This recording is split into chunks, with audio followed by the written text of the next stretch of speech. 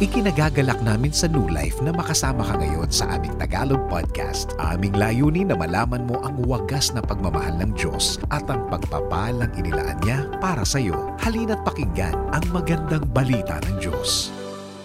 Dumako po tayo sa salita ng Panginoon, pero bago po yun ay manalangin tayo at lumapit tayo sa Kanya sa Kanyang pagbibigay sa atin ng kapahayagan ngayong hapong ito. Panginoon, maraming salamat po sa iyong mga salita na aming tutunghayan.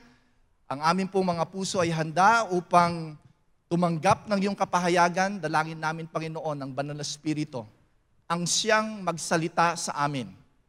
Hindi kami nakikinig sa tao, kundi kami humihiling ng kapahayagan mula sa Banal na Espiritu. Kaya naman, Panginoon, salamat po ng iyong presensya ay nasa sa amin ngayon sa pangalan ni Jesus. Amen. Amen. Nais ko pong i-share sa inyo ang flow ng ating message ngayong araw na ito, ngayong linggong ito, ang patungkol sa paningin. Kaninang umaga po ay diniscuss ni Pastor Josel ang fresh eyes, o sa Tagalog po ay ang bagong paningin. At yan po ang ating pag-uusapan ngayon. Alam niyo po, ang ating paningin ay mahalaga. Well, physically, talagang importante po ang ating paningin. Natural at spiritual. Kaya naman, unang-una, lagi nating babantayan at lagi nating aalagaan ang ating paningin. Ngunit ang tinutukoy kong paningin ay hindi lamang po isang physical seeing o physical na paningin. Ang ating pag-uusapan ngayong araw na ito ay ang ating kakayanan sa spiritual, ang ating kakayanang makita ang ginagawa at ang kalooban ng Panginoon.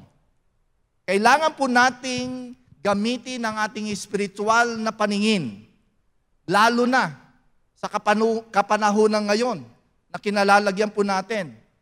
Dapat makita po natin ang pagkilos ng Diyos. Sino pong naniniwala dito na ang Diyos ay kumikilos? Kumikilos ang Diyos kahit sa gitna ng ingay ng kaguluhan, ng ingay ng pandemya, at ito nga, ingay ng eleksyon, at napakaraming mga sitwasyon sa paligid natin. Ang importante po sa mga nagtitiwala sa Panginoon ay hindi sila dapat nagpapadala o nagpapatinag sa anumang ingay sa kapaligiran, bagkus ay maliwanag at focus ang kanilang pananaw patungkol sa pagkilos ng Panginoon. Hindi tayo nawawala sa ating focus. Meron tayong direksyon. Hindi tayo nawawala o nagwawala. Okay? Sapagkat marami po ang nagwawala dahil hindi nila alam ang kanilang ginagawa. Pero tayo'y mayroong matamang direksyon o isang fixed na direksyon, at yun po ang dapat po nating laging gamitin ng ating spiritual na paningin. Ang mga mananampalataya ay may kakayanang tumingin sa spiritual. Magandang halimbawa, sa ikalawang hari, chapter 6 verse 13 to 17, ito po yung panahon na kung saan ang kaharian ng Syria ay inaatake ang Israel, at sila'y nagtataka kung bakit mukhang meron tayong spy sa loob na nalalaman ang mga galaw at kilos natin. Hindi nila alam, may propeta na alam ang ginagawa ng kaaway. Kaya sila ay may inside information, kumbaga, kung anong gagawin sa Israel. At ito ang ginawa ng hari ng Syria. Sabi niya sa verse 13, kung ganon, hanapin ninyo siya. Hulihin ninyo itong CIA na ito, ang espiyang ito. Okay? May nagsabi sa kanyang si Eliseo ay nasa Dotan. Kaya nagpadala siya doon ng maraming kawal na sakay ng mga karwahe at kabayo. Gabi na nung dumating sila roon at pinaligiran nila ang lungsod. Kinabukasan ng umaga, lumabas ang katulong ni Eliseo at nakita niyang maraming kawal at mga kabayo at karwaring nakapaligid sa lungsod. At sinabi niya, Guro, papaano na tayo ngayon? Dead ball na tayo. Wala na tayong kalaban-laban. Yan po ang palagi nating nagiging reaksyon, di ba? Kapag on a physical realm, parang wala na tayong kalaban-laban. Ano ang sinagot ni Eliseo sa verse 16? Huwag kang matakot. Mas marami tayong kakampi kaysa sa kanya. At sa verse 17, at siya'y nanalangin, O Yahweh, buksan po ninyo ang kaniyang, paningin nang siya'y makakita. Ngayon, hindi naman po bulag ang kanyang katulong dito, pero hindi niya nakikita na may mas malakas na puwersa na nakapaligid sa kanila. So pinangkinggan ni Yahweh ang kanyang panalangin at nakita ng katulong ni Eliseo na ang bundok ay punong-puno ng mga kabayo at karwahing apoy na nakapaligid kay Eliseo. Purihin ng Diyos. Alam niyo po yun ang nais ng Panginoon sa iyo. Na sa gitna ng pag-atake ng kaaway, meron kang dapat paningin. At dapat yun ang iyong gamitin. Itong paningin ito ay dapat binubuksan. At nabubuksan lamang ito sa pamamagitan ng pananalangin sa Panginoon. Kaya nga ipinanalangin ni Eliseo, Panginoon, buksan mo ang kanyang mga mata. Sapagkat ang matang spiritual ay nakakakita kapag ikaw ay nananalangin. Ang realidad ng sitwasyon ngayon, mga kaibigan, anuman ang nangyayari, may ginagawa ang Panginoon. Anuman ang nangyayari, binabantayan ka ng Diyos. May mga bagay sa paligid mo na hindi nakikita sa natural, hindi alam ng mga tao.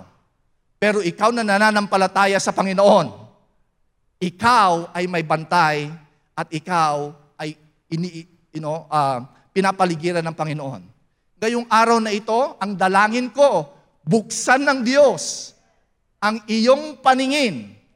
At mula ngayong araw na ito, magkaroon ka ng bagong paningin sa sitwasyon na ating kinalalagyan ngayon o anumang personal na sitwasyon na iyong kinakaharap. Tignan mo ito sa paningin ng Diyos at sa kanyang pananaw at hindi sa iyong sariling paningin. Mateo Kapitulo 6, talatang 22 hanggang 24. Napaka makapangyarihan itong sinabi ng ating Panginoong Hesus. Ang mata ay ilaw o ang ilaw ng katawan. Kung malinaw ang iyong paningin, mapupuno ng liwanag ang buo mong katawan. Ngunit kung malabo ang iyong paningin, mapupuno ng kadiliman ang iyong buong katawan. At kung ang ilaw mo'y madilim, diba sabi nga niya, ang ating mata ay ilaw ng katawan. Kung ang ilaw mo'y madilim, ikaw nga talagang nasa tunay na kadiliman. Dahil hindi lang madilim ang paligid mo, pati mata mo, madilim. At yan po ang ayaw ng Panginoon sa atin. Na ang ating mata ay hindi naliliwanagan ayon sa salita ng Diyos. Alam niyo po, lahat ng nakikita natin ngayon ay nakikita natin dahil may liwanag. Patayin po natin yung mga ilaw, wala kang makikita. Ang liwanag ng Diyos ang kailangan mo.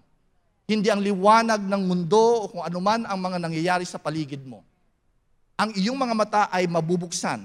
Ngayon, sa kontekstong ito, sa verse 24, ay itinuloy ng ating Panginoong Hesus, walang aliping makapaglilingkod sa dalawang Panginoon sapagkat kapuputan niya ang isa at iibigin ang ikalawa, paglilingkuran niya ng tapat ang isa at hahamakin ang ikalawa. Hindi niyo maaring paglingkuran ang pareho ng Diyos at ang kayamanan. Yun po nagpapadilim sa paningin natin.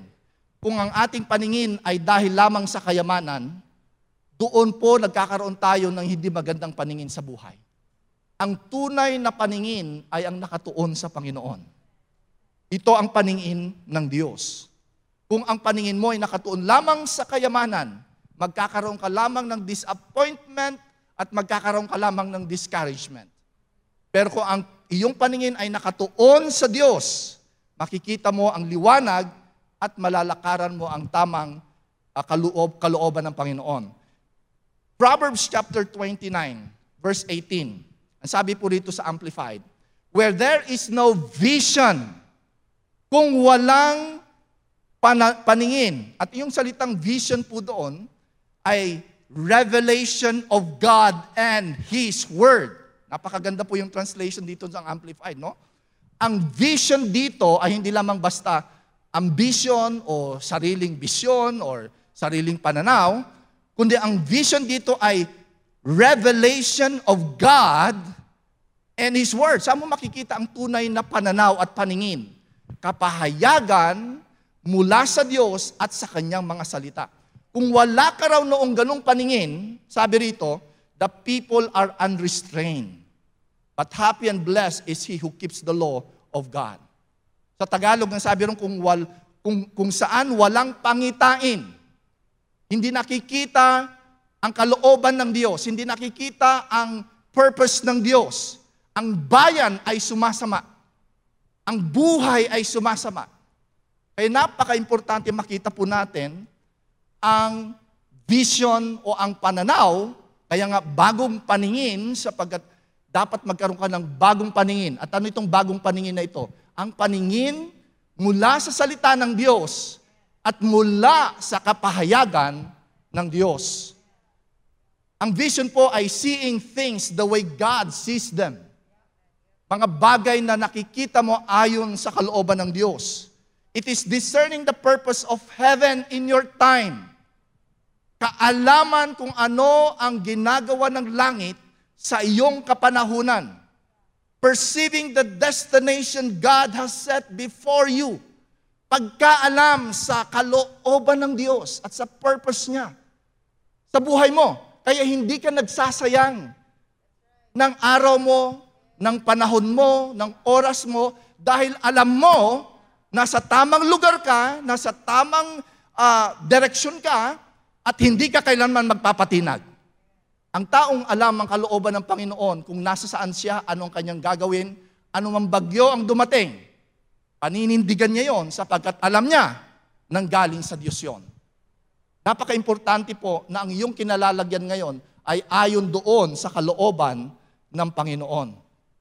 Sabi nga rito, even itong purpose na ito, it is not yet manifest in the natural eye or your eyes, even when it seems as if you will never reach it, at mukhang minsan may mga direksyon na ipinapakita ang Panginoon sa atin, akala natin ay hindi natin ito ma-attain. Pero, alam natin, ito ay matutupad dahil sa Panginoon. So, ang focus natin ay ang Panginoon. Kaya dapat natin gawin ganito. Ano ba ang nakikita mo, Panginoon, na dapat kong makita? Yun ang itanong natin sa Panginoon. Yun ang gusto ng Panginoon na itanong natin sa Kanya. Alam niyo sa Jeremias Kapitulo 1, talatang 11, tinanong ni Yahweh si Jeremias. Ang tanong niya, Jeremias, ano ang nakikita mo? Ngayong araw na ito, gusto ko pong tanungin kayo. Ano ang nakikita mo sa buhay mo, sa sitwasyon natin ngayon, at sa kinabukasan natin? Ano po nakikita nyo? Ang iba po nakikita nila, ay wala na po kaming pag-asa. Ang hirap mong yung buhay. Ang hirap-hirap po ng aming negosyo. Bagsak lahat ng ekonomiya. Yun ang nakikita mo? Well, isasabihin ko kasi iyo kung ano nakikita ng Diyos. Ang nakikita ng Diyos ay ang magandang kinabukasan mo. Kaya nga dapat baguhin natin ang ating paningin. Kasi ang ating paningin ang bumubuo sa ating damdamin at sa ating mundo. Kapag yun ang iyong pananaw, yun ang lalakaran mo. Kapag ang pananaw mo ay mahirap ang buhay, mahirap talaga ang buhay.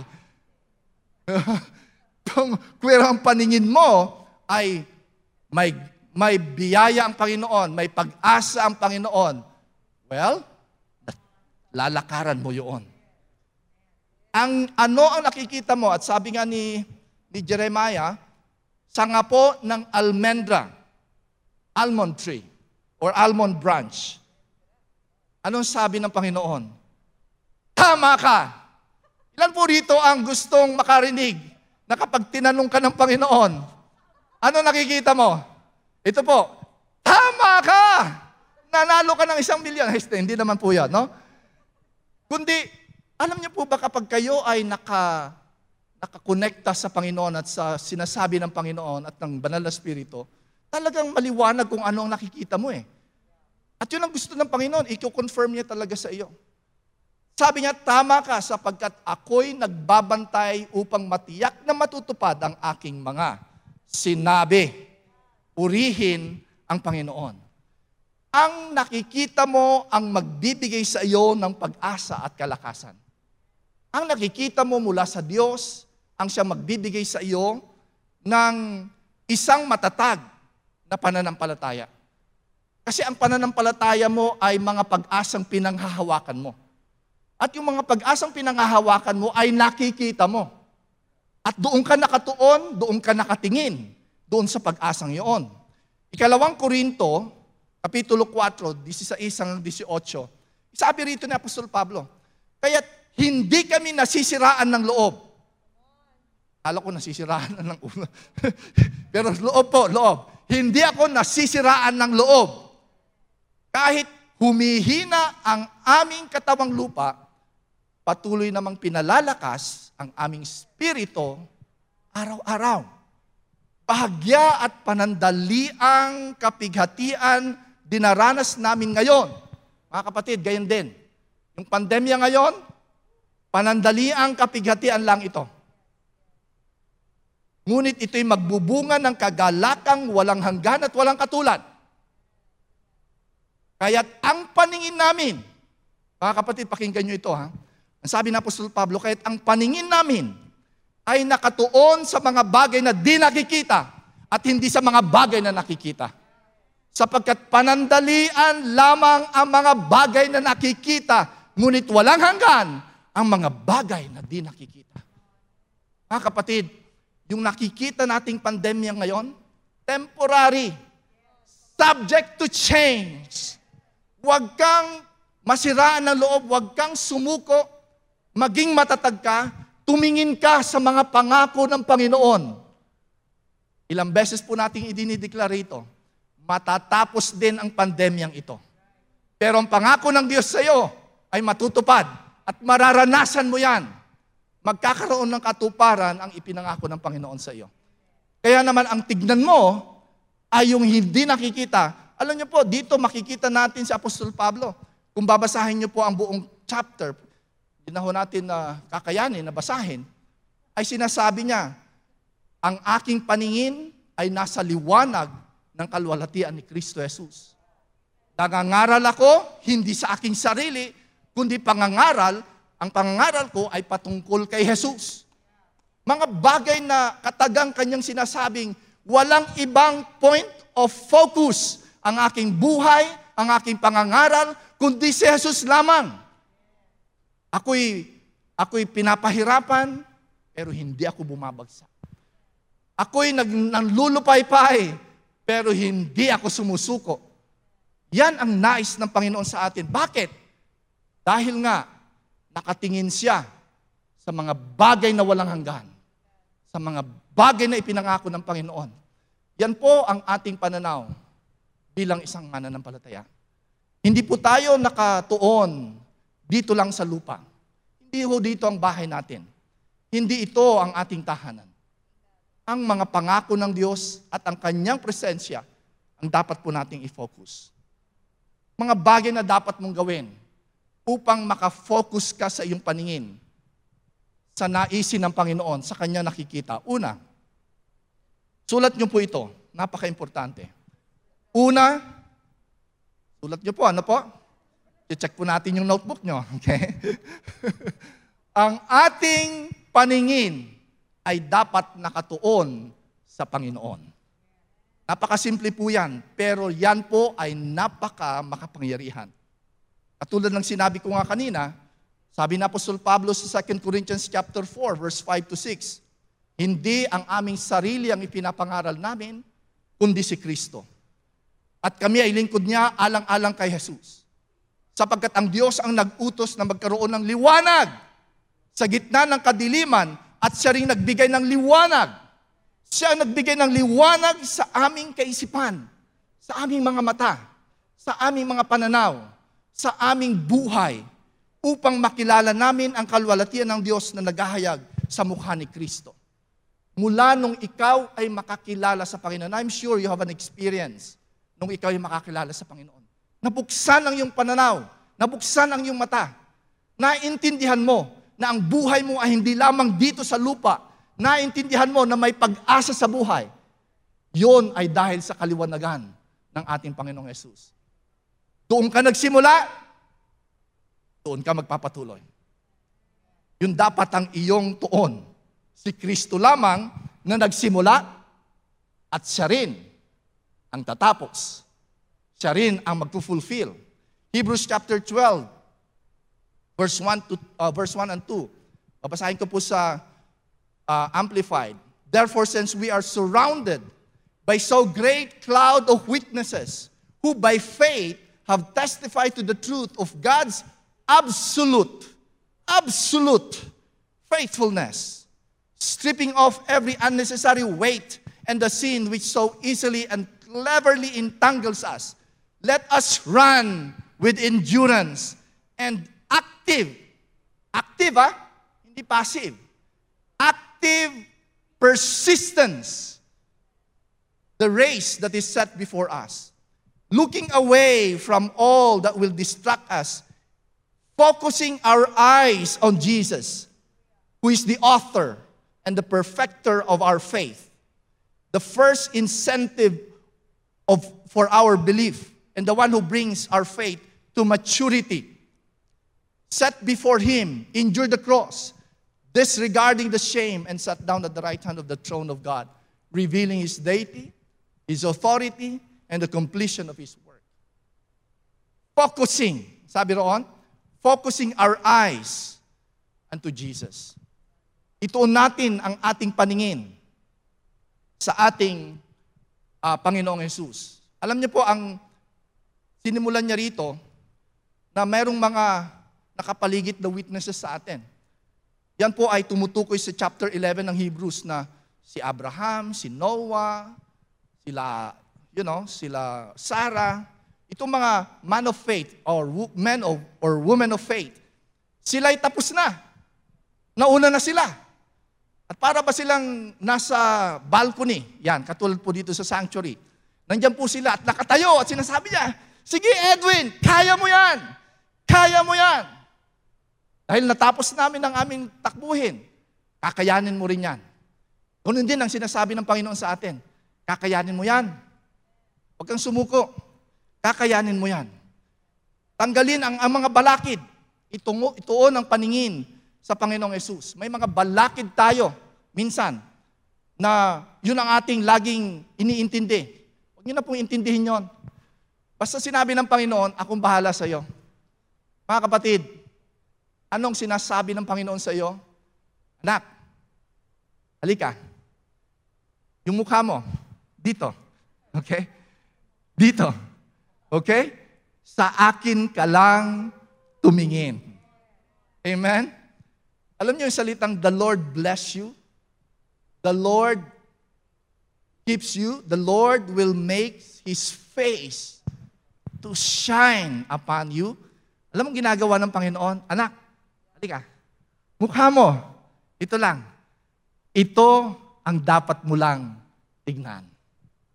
Ngayong hapong ito, yun din ang nais kong sabihin sa iyo. Tignan mo ang mukha ng ating Panginoong Yesus. Pagtuunan mo siya, manampalataya ka, at huwag kang sumuko. Amen. Pangalawa, nakatuon sa paningin natin, ang una, sa Panginoon. Pangalawa, ang ating paningin ay dapat nakatuon, hindi lamang sa Panginoon, kundi sa nakikita, yung nakikita ng Panginoon patungkol sa iyo. Alam nyo, napakaganda na ang ating Panginoong Yesus, nung siya nandito sa lupa, marami siyang mga ginagawa, milagro, mga miracle na ginagawa. At sa bawat miracle, may itinuturo siya. Ang itinuturo niya ay ganito. meron akong gagawin, dapat ito ang makita nyo. Bigyan ko kayo ng magandang halimbawa. Yung pagpapakain ng ating Panginoong Hesus ng 5,000, yung milagro patungkol sa pagpapakain sa 5,000 at 4,000, natatandaan niyo po yon? Yan po ay sa Mark chapter 6. Napakaganda pong puntahan natin yon at tignan nyo kung paano ipinapakita ng Diyos. Okay? Ito ang ginagawa ko, ito ang tignan nyo. Tignan nyo kung anong ginagawa ko. Tignan nyo sa verse 34. Tignan nga po natin, okay? Pagbaba ni Jesus sa bangka, nakita niya ang napakaraming tao, nahabag siya sa kanila sapagkat para silang mga tupang walang pastol. Kaya't sila'y tinuruan niya ng maraming bagay. Nang dapit hapon, lumapit sa kanya ang mga alagad. At sinabi, liblib na puok na ito at malapit ng lumubog ang araw. Paalisin na natin sila. Chubi. Uwi na kayo. Hapon na. Okay? Dahil wala po tayong mabibiling pagkain para sa kanila. Tingnan niyo ang paningin ng mga disipulo. Hapon na. Maraming tao. Di ba? At ano pa? Wala kami may papakain sa inyo. Uwi na kayo. Uwi. Yan ang pananaw ng taong nasa natural. Pero anong sinabi ng ating Panginoon? Napakaganda po rito eh. Anong sinabi ng ating Panginoon? Verse 37. Ngunit sinabi niya sa kanila, bigyan niyo sila ng pagkain. Ha? 5,000 nga po sila, Panginoon eh. Hindi. Bigyan niyo sila ng pagkain. Sumagot ang alagad, nais po ba ninyong bumili kami ng pagkain sa halagang 200 salampin? Pilak? Libo-libo itong ating babayaran dito ah. Magagalit si Brother Rico, ay sa iyo ating accounting dito. Okay. Pero, sabi ng ating Panginoong Hesus, okay, tingnan niyo yung perspective ah. Wala po kami. Meron kayo. Ilan ang dala niyo dyan? Tinapay. Okay. Ilan? 5 po. At 2 isda. Paano naman magkakasya ito? Tingnan niyo po ha, nakikita niyo yung contrast ng dalawang pananaw. Ang pananaw na kulang ito, walang mangyayari dito. Pero ang ating Panginoong Hesus, ang sabi niya, pakainin niyo sila. Ilan ang mayroon kayo? Alam yung maganda, kung pupuntahin niyo sa John chapter 6, mas detalyado kasi yung sinabi ni Jesus doon sa John chapter 6 eh. Tumanaw si Jesus at nang makita niyang dumarating ang napakaraming tao, ito ang ginawa niya. Tinanong niya si Felipe, saan kaya tayo makakabili ng tinapay upang makakain ang mga taong ito? Sinabi niya, upang subukin si Felipe. Tingnan niyo binabaklas ang pananaw ni Felipe mula doon sa gagawin ng Panginoon. Sapagkat alam na ng Panginoon ang kanyang gagawin. Alam niya na kung anong gagawin niya. Anong ginagawa niya? Baklasin niyo. Yun ang ginagawa ng Panginoon. Binabaklas niyo yung kaisipan. Pinapalaya niya sila mula doon sa ikaisipan na kulang. Walang mangyayari sa buhay natin. Wala na tayong pag-asa. Napakaraming pangangailangan. Binabaklas ng ating Panginoong Hesus yung paningin na yon. Kaya naman, ang sabi ng ating Panginoong Hesus sa kanyang mga disipulo, halika kayo rito. Tulungan nyo silang mag-umupo at dalihin nyo yung tinapay. At doon, nagkaroon ng milagro. Tingnan nyo pa ang kanyang ipinakita. Verse 40, kaya't naupo ang mga tao ng tig-100 at tig-50 bawat grupo. Verse 41, paki-flash po natin yung verse 41 ng Mark chapter 6. Kinuha ni Jesus ang 5 tinapay at 2 isda at saan siya tumingala? Saan siya tumingin?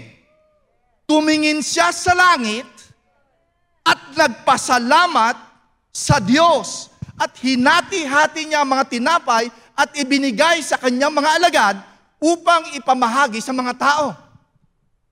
Dito, ipinapakita ng ating Panginoong Hesus, ganito dapat ang inyong paningin. Mga kapatid, sa mga pagkakataong ito, nais kong sabihin sa inyo, ano ang nakikita mo sa iyong sitwasyon? 5 tinapay? 2 isda? 5,000 tao? Kulang ang iyong pera? Pero ano ang nakikita ng Panginoon? Pakakainin natin sila. Tutulungan niyo akong pakainin. Ipapakita ko sa inyo kung papaano magpapakain ng 5,000 tao mula sa 5 tinapay at 2 isda. At yun ang nangyari nga. Nagkaroon ng milagro. Yun ang nais ng Panginoon para sa iyo. Nais niyang ipakita sa iyo na may imbitasyon si Jesus na baguhin nila ang kanilang paningin. Baguhin niyo ang inyong paningin. Ang Diyos ay sapat at wala pong kailanman magkukulang sa nagtitiwala sa Kanya. Anong dapat mong gawin? Nakatuon ang kanyang paningin o ang iyong paningin sa Panginoon. Amen po? Purihin ang Panginoon. Hallelujah! Purihin ang Diyos. Kaya ngayong hapong ito, nais kong ideklara sa iyo, may nakikita ang Diyos sa iyong paningin o sa iyong sitwasyon. Dapat mong ituon ang iyong paningin doon sa nakikita ng Panginoon. Ang nakikita ng Panginoon mula sa iyong karamdaman ay kagalingan. Ang nakikita ng Panginoon mula sa iyong kawalan ay kasaganaan. Ang nakikita ng Diyos sa pandemyang ito ay kalayaan. Ang nakikita ng Diyos sa bansang ito ay kapayapaan, katuwiran, at kayusan. Yun po ang ating tignan. Ang napakaganda rito, inimbitahan ni Jesus ang mga disipulo, sumama kayo sa akin. Ganito dapat ang gawin nyo. Sa bawat imposibleng sitwasyon, nakuha ko ito kay Pastor Giselle. Sa bawat imposibleng sitwasyon, mayroong imbitasyon ng milagro ng Diyos sa buhay mo. Kaya naman, tumingin ka ayon sa pananaw ng Panginoon. At pangatlo at panghuli, hindi lamang sa Panginoon at hindi lamang sa nakikita ng Panginoon, kundi ating ituon ang ating paningin sa pagkatawag ng Panginoon sa buhay mo. Meron kang pagkatawag, yun ang i-focus mo. Balikan natin ang Hebrews chapter 12, verse 1 and 2. Papaano nagpatuloy ang ating Panginoong Hesus sa kanyang pagkatawag? Ang sabi niya rito sa verse 2, looking away from all that will distract us, focusing our eyes on Jesus, who is the author and the perfecter, ibig sabihin siya po ang ating modelo of faith, and the one who brings our faith to maturity, who for the joy, accomplishing the goal set before him, endured the cross. Ano ang kanyang tinignan? Yung pagkatawag niya sa Panginoon, at ang pagkatawag na yun ng Ama sa Kanya ay maliligtas ang karamihan. Maraming maliligtas sa gagawin ko ngayon. Kaya kahit na mahirap ang aking gagawin ngayon, ako'y mamamatay dun sa krus. Ito naman ay magbubunga ng matinding kaligtasan. May mga bagay na iniatang ang Panginoon sa iyo. Maganda ang iyong kinabukasan. The Lord knows your future. Jeremiah chapter 29. Ano po yung verse ko? Verse 11. I know the plans I have for you, says the Lord. And that plan is for you to prosper. And that plan is for you to have hope in life. Ituon po natin yun. Yun po ang ating tignan. Yun po ang ating pagtuunan ng panahon. May pag-asa sa buhay na ito sapagkat may pagkatawag ang Panginoon sa iyo. Alam niyo, maraming beses sa buhay natin, nadidistract tayo kung ano-ano ang nangyayari sa paligid natin. Pero, dapat ituon mo kung ano yung itinawag ng Panginoon sa iyo. Kaya anong dapat natin gawin? Para nang sa ganun, makapagtuon tayo doon sa pagkatawag ng Panginoon. Ephesians chapter 1, verse 16 to 20. Ang panalangin ni Apostol Pablo sa bawat isa. Ang sabi niya rito sa verse 16, ako ay hindi tumitigil ng pagpapasalamat dahil sa inyo, na aking binabanggit kayo sa aking mga panalangin. Yan po ang aking laging ipinapanalangin, sabi ni Apostol Pablo. Verse 17, upang ipagkaloob sa inyo ng Diyos, ng ating Panginoong Hesukristo, ng Ama ng Kalwalatian, ang espiritu ng karunungan at ng pahayag sa pagkakilala sa Kanya. Verse 18, yamang naliwanagan ang mga mata ng inyong mga puso, upang malaman ninyo, mga kapatid, yan po ang nais ng Panginoon sa atin.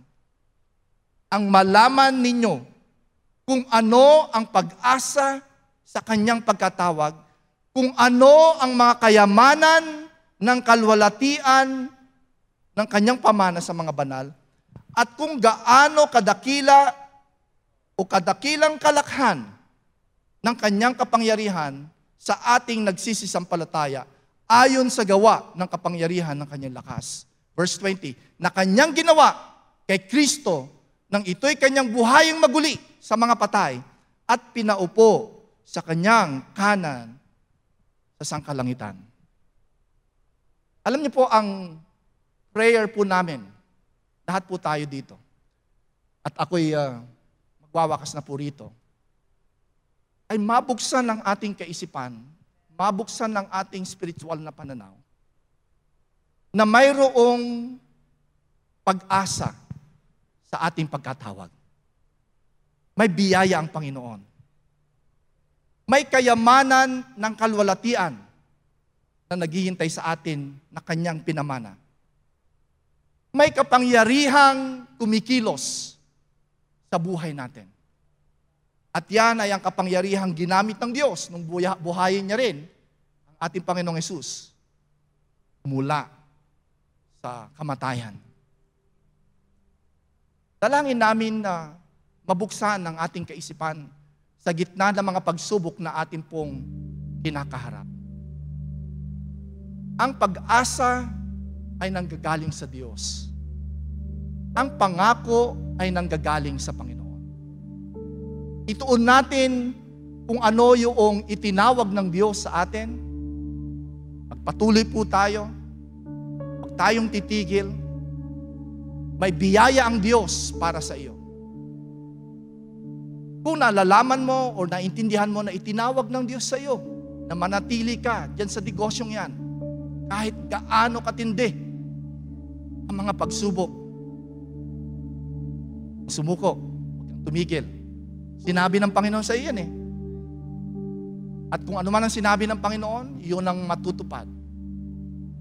Kung sinabi ng Panginoon na manatili ka sa lugar na ito, dahil dito ay pananaganain ka, itinawag ng Panginoon yan. Huwag kang matitinag, pasasaganain ka ng Panginoon. Kung sinabi ng Panginoon na magkakaroon ng breakthrough ang iyong finances, pero biglang nagka-pandemya, nagbagsakan lang lahat ng mga negosyo, naapektuhan ka, hindi nababago ang itinawag ng Panginoon sa iyo. Ituon natin ang ating paningin kay Jesus. Ituon natin ang ating paningin sa nakikita ng ating Panginoong Jesus. Ituon natin ang ating paningin sa itinatawag ng ating Panginoong Jesus. Mula dito, ano sabi ng salita ng Diyos? Ang aking biyaya ay sapat sa lahat ng sitwasyon. Ang iyong pananaw, ang iyong paningin, ang bagong paningin na nanggagaling sa Panginoon, yun ang gagamitin natin upang harapin natin ang anumang pagsubok na ating pong nararanasan ngayon. Matatapos din po ang pandemyang ito. Hindi rin po magtatagal at makikita natin ang liwanag mula sa kadiliman.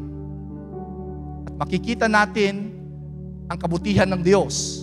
At yan ang ating idinideklara sa bayang ito, sa bansang Pilipinas, sa gitna ng kaguluhan na ating nakikita, hindi tayo nawawalan ng pag-asa sapagkat hindi tayo nakatuon sa ating nakikita ngayon, kundi nakatuon tayo sa Panginoong Hesus na siyang pinagmumulan ng ating pag-asa. Bago po ako magwakas, kung mayroon mang nanonood dito, hindi mo pa siya kinikilala at tinatanggap sa iyong buhay. At tila baga, walang pag-asa at walang anumang uri ng kagalakan na nararanasan ka sa mundong ito. Nais kong sabihin sa iyo, si Jesus ang pag-asa mo.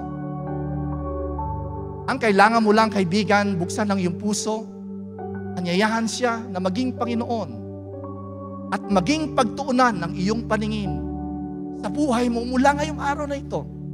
Dahil hindi ka kailanman pinabayaan at iniwan ng Panginoon. Buksan mo ang iyong puso. Anyayahan siya maghari sa iyong buhay. Gawin mo siyang Panginoon at tagapagligtas. Alam mo mangyayari, papasok siya sa buhay mo at bibigyan ka niya ng bagong paningin tungkol sa buhay at sa purpose sa iyo. Nais mo ba siyang tanggapin? Panalangin tayo at sumabay ka sa panalangin ito. Gawin mong personal at taimtim. Hindi lang sumusunod sa panalangin na ito, kundi itong panalangin na iyong sinasambit mula sa iyong puso. At sabihin mo, Panginoong Diyos, salamat sa pag-ibig mo sa akin.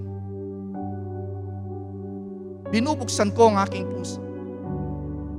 Inaanyayahan kita maging Panginoon at tagapagligtas ng buhay. Mula ngayong araw na ito, ako'y susunod sa inyo. Ako'y maglilingkod sa inyo. Salamat sa bagong pananaw, bagong paningin, ibinibigay mo sa akin. Binubuksan mo ang aking mga mata sa tunay na buhay ang gagaling sa iyo. Salamat po, O Diyos, sa kapayapaan, kaligtasan, at kagalakan. Tinatanggap ko ngayon sa pangalan ni Jesus. Amen. Kung ginawa mo yan ngayong araw na ito, kaibigan, kami nagdiriwang na kasama ng mga angheles sa langit, binibigyan ka ngayon ng pagkakataon upang magkaroon ng bagong buhay at bagong pananaw sa mundong ito. Nais ka namin makilala, sulat mo lang iyong pangalan sa comment section o kaya dun sa decision box na lumalabas sa iyong screen, sa live stream, at kami kukonekta sa iyo. Amen po. Itaas po natin ang ating mga kamay, mga kapatid, at manalangin po tayo. Panginoon, maraming salamat po. Buksan mo ang aming mga mata. Bigyan mo kami ng bagong paningin at bagong pananaw sa sitwasyon na amin pong kinalalagyan ngayon. Salamat, O Diyos, sapagkat mayroong kang imbitasyon sa bawat isa sa amin. Halika, anak. Halika, tignan mo ang ginagawa ko. Halika, anak, tignan mo ang mga milagrong ginagawa ko. At kami ay susunod sa inyo. Salamat po, O Diyos, sa pag-asa. Salamat, O Diyos, sa biyaya. At salamat po, Panginoon, sa pagkatawag mo sa amin. Sa pangalan ni Jesus. Amen at Amen. God bless you po. Napakaganda ng salita ng Diyos, di ba? Naniniwala kami na ito ay makakatulong ng lubos-lubos sa anumang sitwasyon mo sa buhay. Kaya naman, i-share mo rin ito sa iyong pamilya at mga kaibigan upang malaman din nila ang magandang buhay na inilaan para sa kanila ng Diyos. Kung tinanggap mo ang Panginoong Hesus sa unang pagkakataon, nais ka naming makilala. Kumunikta sa amin sa Facebook at newlife.ph, Instagram at newlife_ph, at YouTube at newlifemediaph. Maaari mo rin kaming i-email sa connect@newlife.ph. Kung nais mong suportahan ang ministry na ito, maaari magbigay ng donasyon sa newlife.ph/alabang/give. Maraming salamat.